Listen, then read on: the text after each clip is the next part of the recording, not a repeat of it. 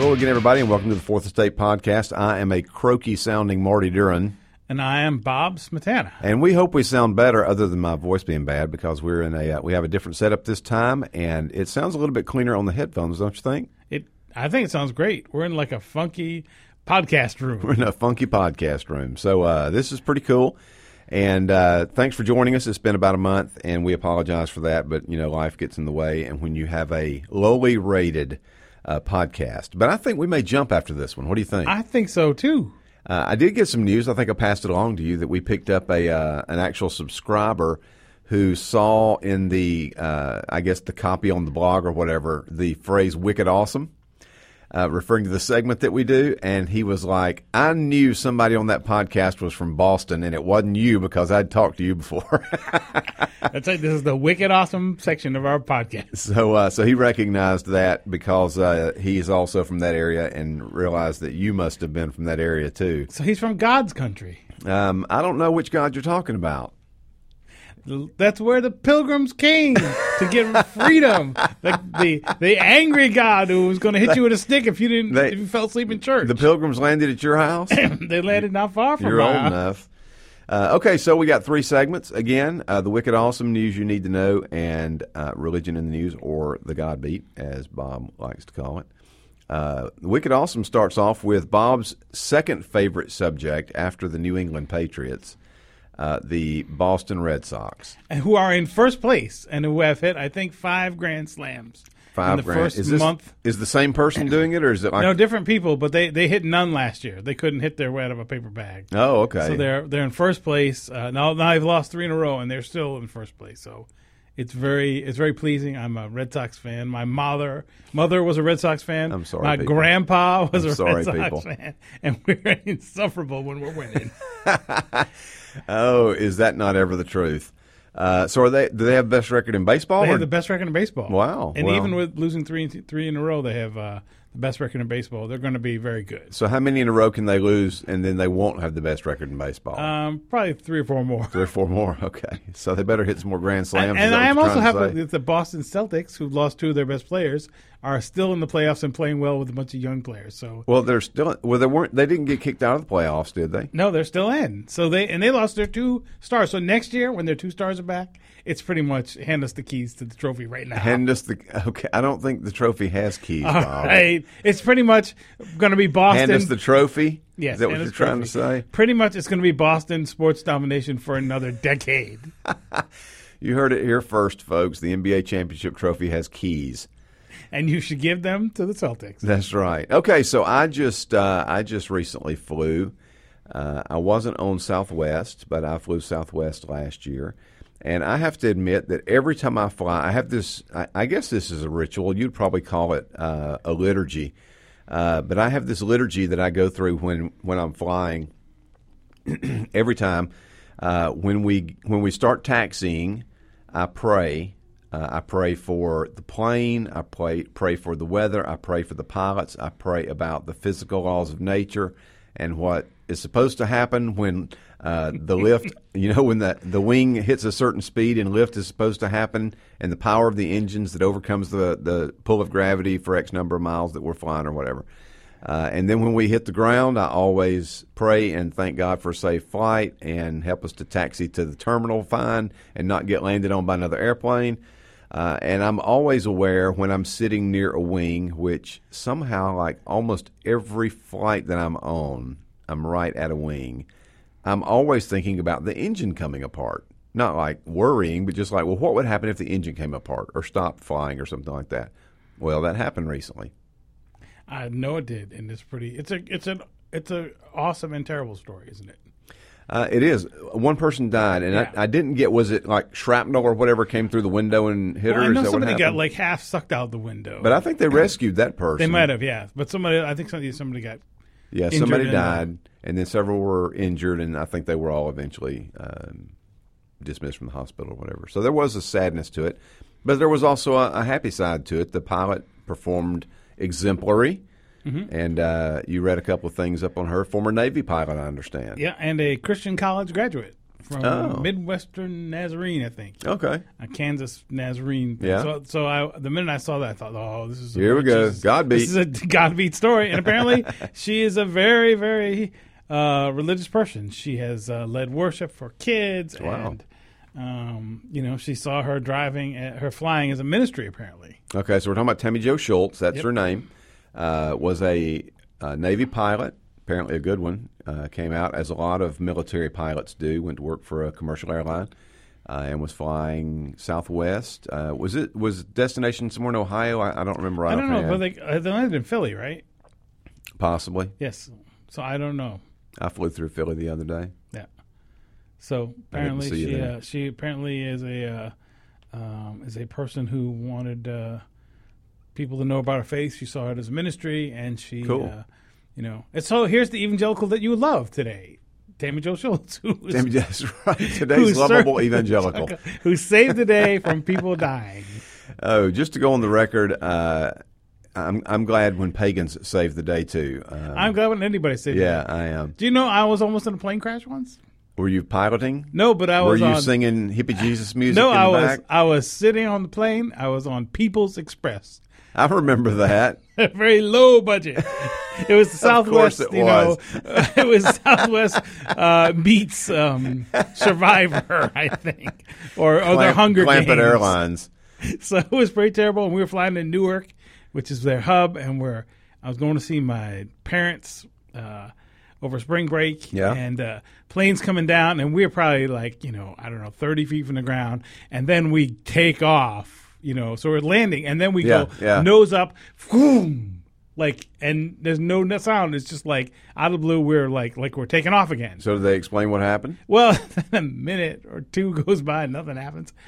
This is your captain speaking. Sorry for that abrupt takeoff there. There was another plane on the runway in front of us. Oh, wow. And we were like, oh. So then they went out of business very soon afterwards. Yeah, you think? Well, the worst airline disaster in history involved a plane landing on top of another plane. Yeah. So you had a landing. This was in Canary Islands. I was in high school. I heard this on the radio. 700 people died. I mean, it was a massive tragedy. But it was that same situation. A 747 taking off and a 747 landed on top of it. So congratulations to Tammy Jo Schultz for a mostly safe landing. I guess the landing's safe. You have to say that. And it's interesting that I think one interesting thing here is the church issued a statement about her faith, and she's a hero, but she's not doing any interviews. She's not doing the press. Right. The Sully run, not doing the Sully run. No, this one is somebody died and we're sad and we're not doing any interviews, which I think is pretty powerful. Yeah, that's a good decision. All right, in the news you need to know, you wrote a story that kind of recalls another story, or at least another event. So you wrote a story about a little girl named Pearl Joy Brown, and you wrote about the end of her life because you were there at an earlier point. I was there pretty early in her life. Okay, so how did you come to even know about this little girl? So my friend Nate Rao, who's another reporter at Tennessean, said there's this family at his church that he knew about, and they had a little disabled girl, and maybe I wanted to check into it. Mm-hmm. He said, like a human interest type of a story. Yeah, like a human interest kind of story. Yeah. And I met them. It's the sweetest folks. He's a photographer. She's a stay-at-home mom. Young couple. Lived in a little tiny house in East Nashville. Just real sweet people. Their daughter, Pearl Joy, had a condition called alobar holoprosencephaly. I think that's how it's pronounced. Wow. It's basically her brain didn't, when it was developing, it didn't divide into two lobes. Okay. So the doctors came and said, she probably won't live very long. This is it's not compatible with life, is the way they explain it. It's a severe disability. She probably won't survive labor, and if she does, she won't live very long. Wow. So they suggested they induce labor, and that would end the pregnancy, and they just felt that wasn't appropriate. There are folks who have a very high view of God's sovereignty. So God made her this way. Right. And so they were going to... Her disability didn't catch God by surprise. Didn't catch God by surprise. And so, so part of me was interested in writing about that part of it, and part of it was, how does a family make these decisions? Yeah. And there were sweet people, so we interviewed them after she was born. Pearl was always on all kinds of medical equipment, so she wasn't supposed to live very long. Mm-hmm. So then a few months later, we did some video training at our office, and they're like, go find a story. They give you 2 hours. So I'm like, oh, I've been meaning to go check in and see how Pearl Joy is doing. Right. So, went over and called and say, hey, you guys around? And Ruth was there with the kids. They have 2 other kids. Okay.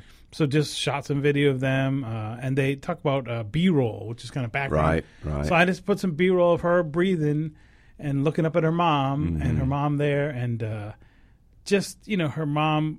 It's really interesting. Her mom was so grateful for all their family was taking care of them. Their friends were. They love their daughter. They're just trying to do the right thing.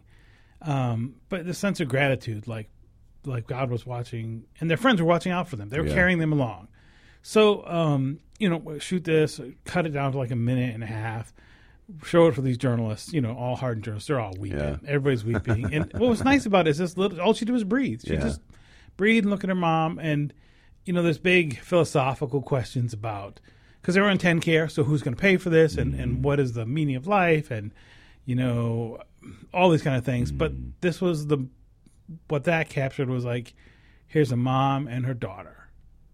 This is the human moment that is very powerful, and besides her disabilities, that didn't diminish who Pearl Joy was or the power of that moment. And I think it's easy to get caught up in policy and theological debates and just forget the human factor. So, and then she passed away about a month ago. And how long did she live altogether? Almost 5 years. Just really? over 5 years. Okay. So she exceeded expectations.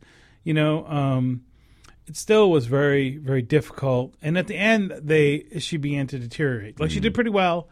Always need a medical assistant, but she did pretty well for a while. And then I saw Eric Brown a few months ago, and he was.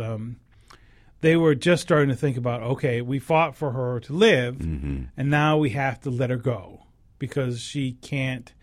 This condition was never. She didn't have a long-term outcome with this condition. Her body just couldn't survive long. And so they were in the process of saying, okay, we have to let her go. And how do we do that? And how do we grieve that? And,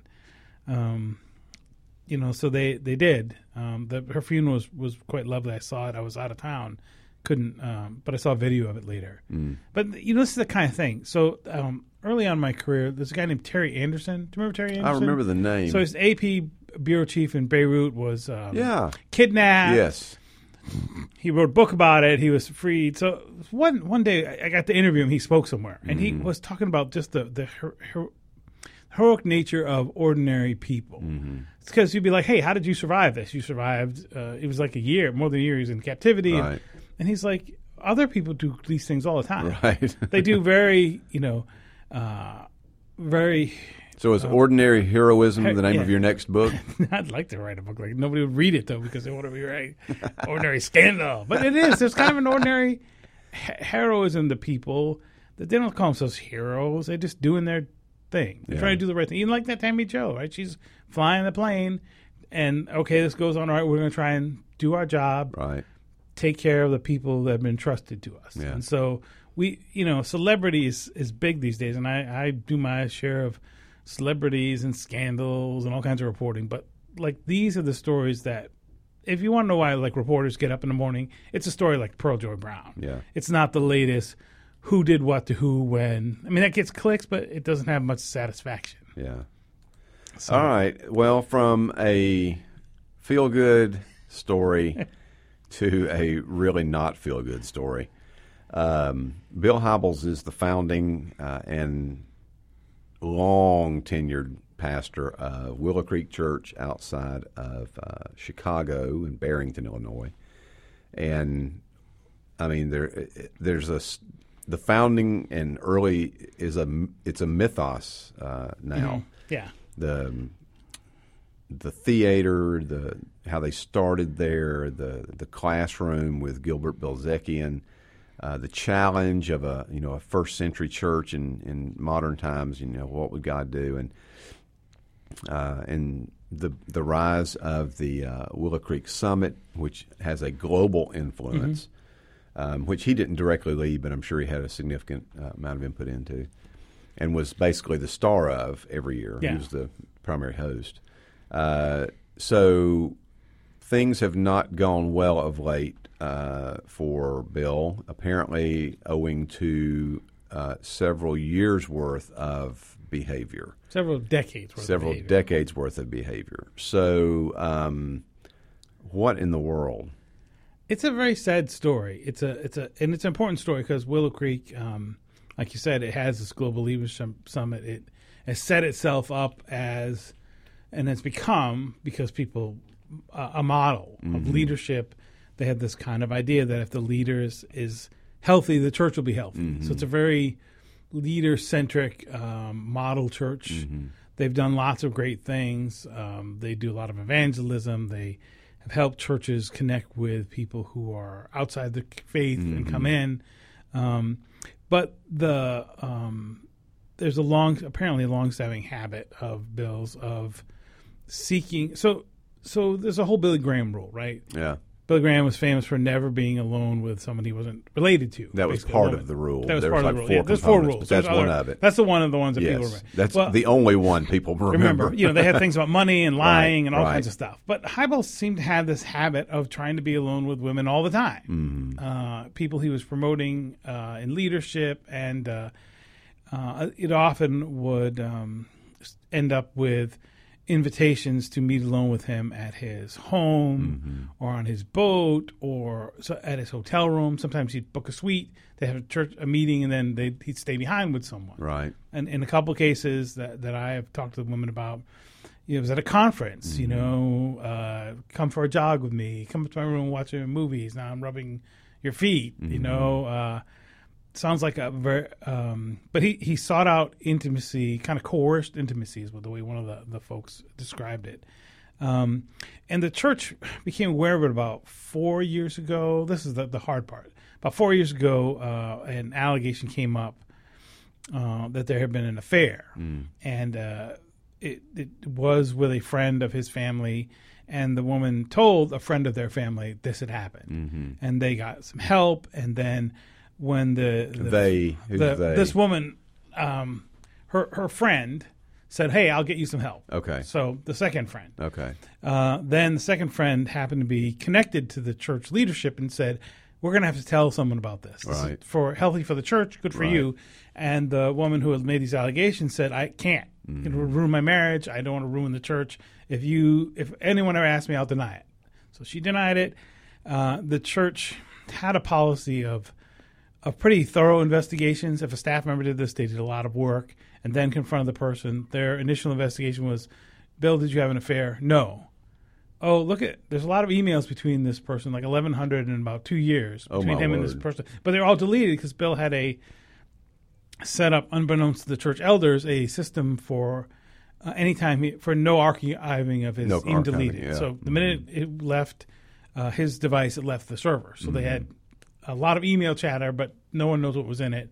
And the woman wouldn't talk to them. So they said, "Well, that's it." Right. And I think by this time, several other former church pastors there had found out about it because all the people involved were on the same small group, basically, early on in the church's thing. They said, wait, no. This is not there's something wrong here. We don't know what it is, but there's something wrong. You're going to need to do a little more work. And so that led to 4 years of back and forth. And along the way, more and more women started coming with these stories. It's a lot of the Me Too stuff. Is this predominantly people who had worked on staff at Willow Creek? Mostly, but the last two I talked to, one was a woman he met at the Y, who eventually joined the church, but he was pursuing her at the Y. And then one woman he met at just a conference early on. Okay. And it goes back to the 1980s. There are more to come. I think it's very hard. The church's initial response, because they had done some work to find this. They just couldn't find people didn't want to participate with them because they didn't think the church was going to take them seriously. Right. And then the church basically said, everyone is lying. Yeah. They're all this group of people who used to be here are all colluding against our pastor. Yeah. and we have no questions about him. Well, his initial public statement was about the weakest statement I have ever heard from any leader in memory. I mean, the idea that the people who had left Willow, who some of them are as household names in evangelical circles as Bill Hybels is, that all of these people had suddenly decided to collude, and that was what he claimed. They're colluding against me, telling these lies. That all of these people had suddenly decided to collude against him was beyond any realm of believability to me. So I was withholding a little bit of judgment. I was like, surely this is some misunderstanding. This is, a lack of wisdom on something, bad communication maybe. But when I was actually more convinced of his guilt after he, quote unquote, apologized. After he said whatever he said, his defense, I was like, oh no, this is not going to go well. Yeah, and it didn't. I think the church's initial response, which was to deny and say collusion. I think one, it sent the message to other women. Well, no one's going to believe you at this church. Mm-hmm. I don't think the church's leadership, at least the church elder board, was thinking that. Yeah, I think. But that was hard. You said everyone is a liar. Yeah, everyone is lying, and then that and it really broke in the Chicago Tribune. I had been aware there was a story for several years. I was going to ask you. I couldn't remember if you wrote the first one or if there was one right before. The Tribune wrote the first, so we had both been chasing the story because we knew there was something going on, and then we found some more women. In the Trib story, and I've talked to this woman, one woman's like, he started kissing me, said we could go off and be together. A lot of the women say that he offered him jobs. So, I think there was a sense to say, well, maybe you misunderstood me. I put myself in bad situations. And I mean, one was the publisher, former head of a major evangelical publisher who said, no, you pursued us. Mm-hmm. This wasn't, and it was out of norm with other behaviors from other big church pastors, and it was this pursuit of intimacy. That in the process of the publication of the book. Yeah. So one story is the publisher's husband. They were all at a conference. Okay. Publisher hosts a conference. The publisher's husband has a heart attack. He's hospitalized for heart trouble during the conference. He gets out, but they're negotiating a book deal. Mm-hmm. So there's an ultimatum. I'm flying back on my plane. The church owned a plane, which Bill was mostly the person who flew on. Mm-hmm. You can come with me on my plane by just the two of us, or you're going to lose the book. And she's like, well, can my husband come? Because there's enough seats. No, he has to find his own way home. So that kind of thing. After she left the company, he wanted to see her, come over, I'll meet you at your house. I'll bring some wine and have dinner. You'd be more successful if you look sexier. Those kind of things that were, it's a lot of inappropriate behavior. Yeah. And I think it's a sign. It's hard to believe people that you think you know and you love that they could do something wrong. Yeah. And well, for me, it's not really for me. Now, I've been listening to Hybels and going to the conferences, and I've been very much helped in the way that I think about organizational dynamics and all those kinds of things for years now. And it's not hard for me to believe that he was messed up. That he had some secret life of sin. That the thing that's always the hardest for me to believe is how people keep it covered up so long. Mm-hmm. That's the thing that always throws me. How in the world do you throw a blanket on that for 30 years or 25 years or whatever? It's just beyond me. And then I think about a guy who nobody would ever know, who pastored a church in South Georgia, who had an affair with his secretary for like 25 or 30 years, and nobody knew about it. Nobody in the church, his wife, her husband, if she was married, nobody knew about it. And then all of a sudden it broke, and he's out of the pastorate. It's like, what happened? Well, they found out he'd been having an affair with the secretary for 25 years. That happened to a minister that I know. He had a counseling practice, and so he was sleeping with a number of women in the church, and he called someone late at night trying to arrange for her to come over and see him, and he misdialed. So he dialed an older woman in the church. And she's like, Pastor, is that you? And that was the end of that. But it's, I sounds think, like. I mean, we trust pastors, so we give them benefit of the doubt often, not always, but we do. And I think the hard part of this story is, given their leadership, given their focus on the health of the leader, when something came up a number of years ago, the speed in which they decided there was no problem, Right. Became an issue. And I talked to an expert on clergy, basically deals with troubled clergy, but he had a really good insight. He said the Willow Creek's DNA was about innovation. Mm-hmm. They were the people who made up their new systems, always around the cutting edge. They were the people, when a church needed some help, came to them and asked for help. They were not in the position of knowing how to ask for help. And he thinks that kind of DNA of innovation and pioneering hurt them, because when they had a problem like this, which is oftentimes, if you're in a denomination, there's a denominational board that deals with the pastor. In other cases, you call in some other clergy, or there are other organizations that help do clergy investigations and discipline and care. Do you think this is going to make more denominations and church networks open to hearing complaints and acting on them and getting third parties involved? I mean, Rachel Denhollander's is that right? Did I say that right? I think so. Has been all over the need for independent investigation. So if something happens in the UMC or the SBC or the PCUSA or whatever, that you don't get together the denominational heads to do an investigation, or if you're in a large church, you don't get the church leadership together to do an investigation. You call in an outside party, an outside arbiter, an outside investigator, and you have an independent investigation so that nobody is swayed by allegiances. Are we going to see more of that, or are we going to see some stonewalling yet to come until everybody says a mix? I think you're probably going to.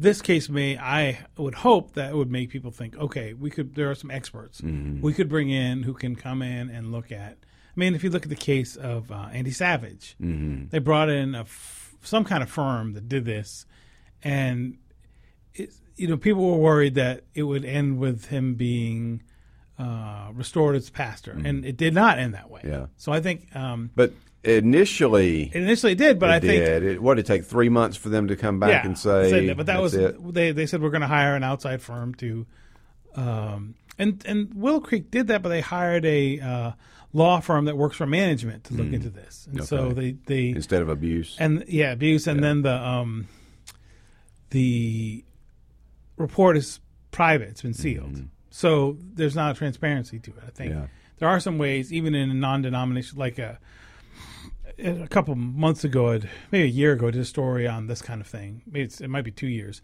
And there's a Center for Conflict Management at Lipscomb, which is a Church of Christ school, which is right near here. Yeah, which is near here, which is not a denomination, but it's a network of people. Sure. They have a center. They're like, here's what you do.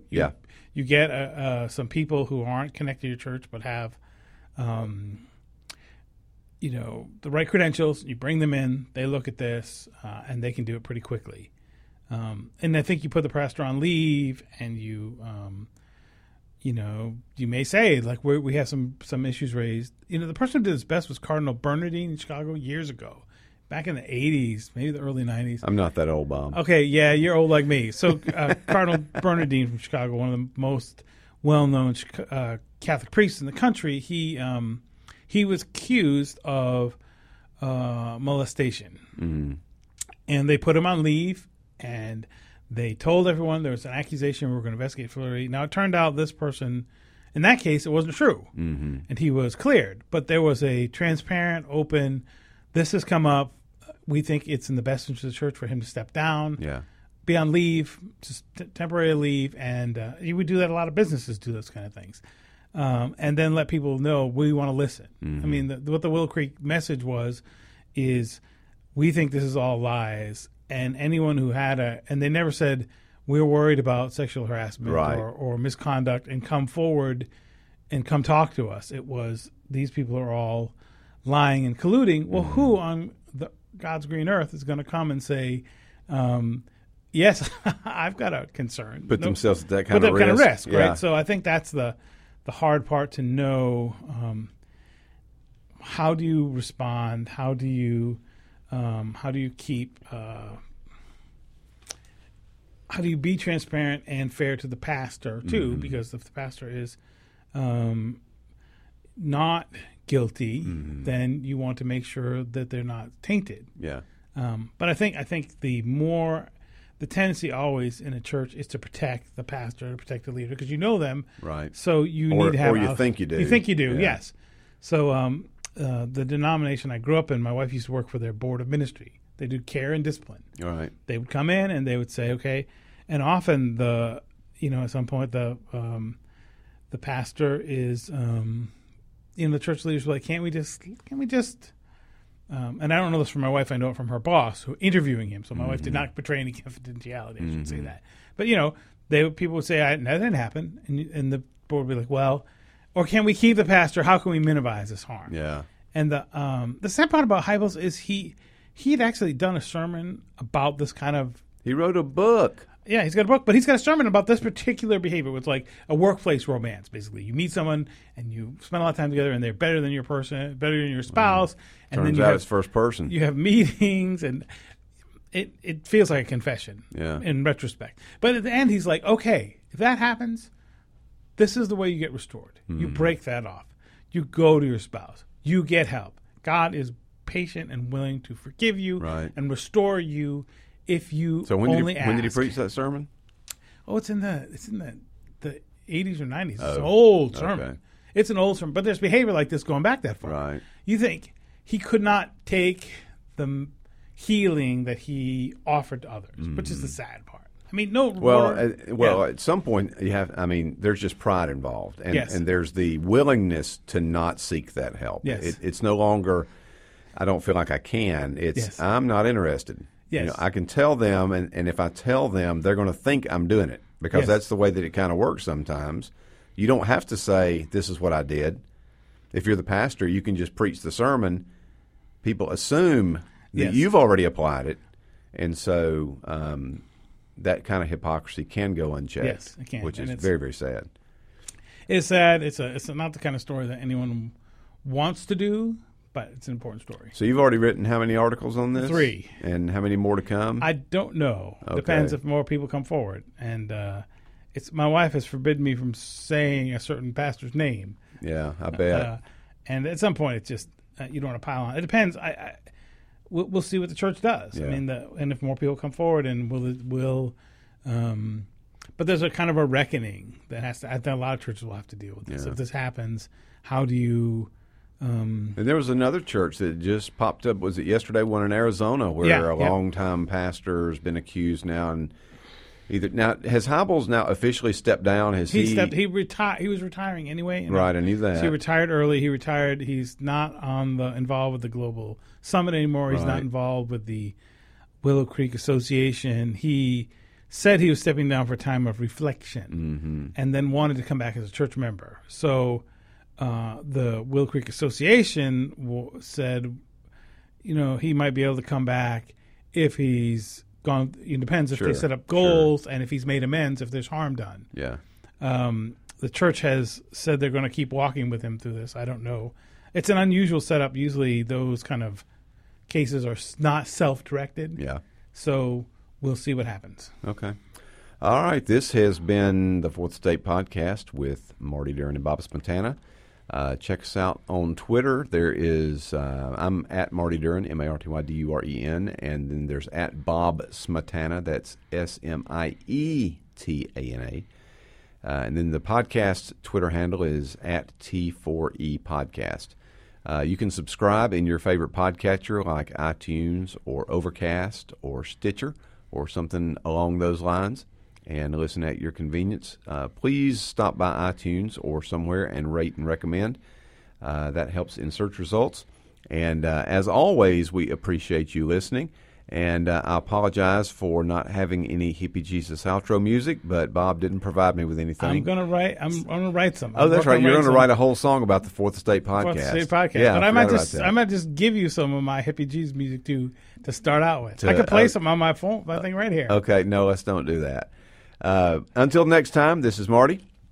This is Bob Smetana.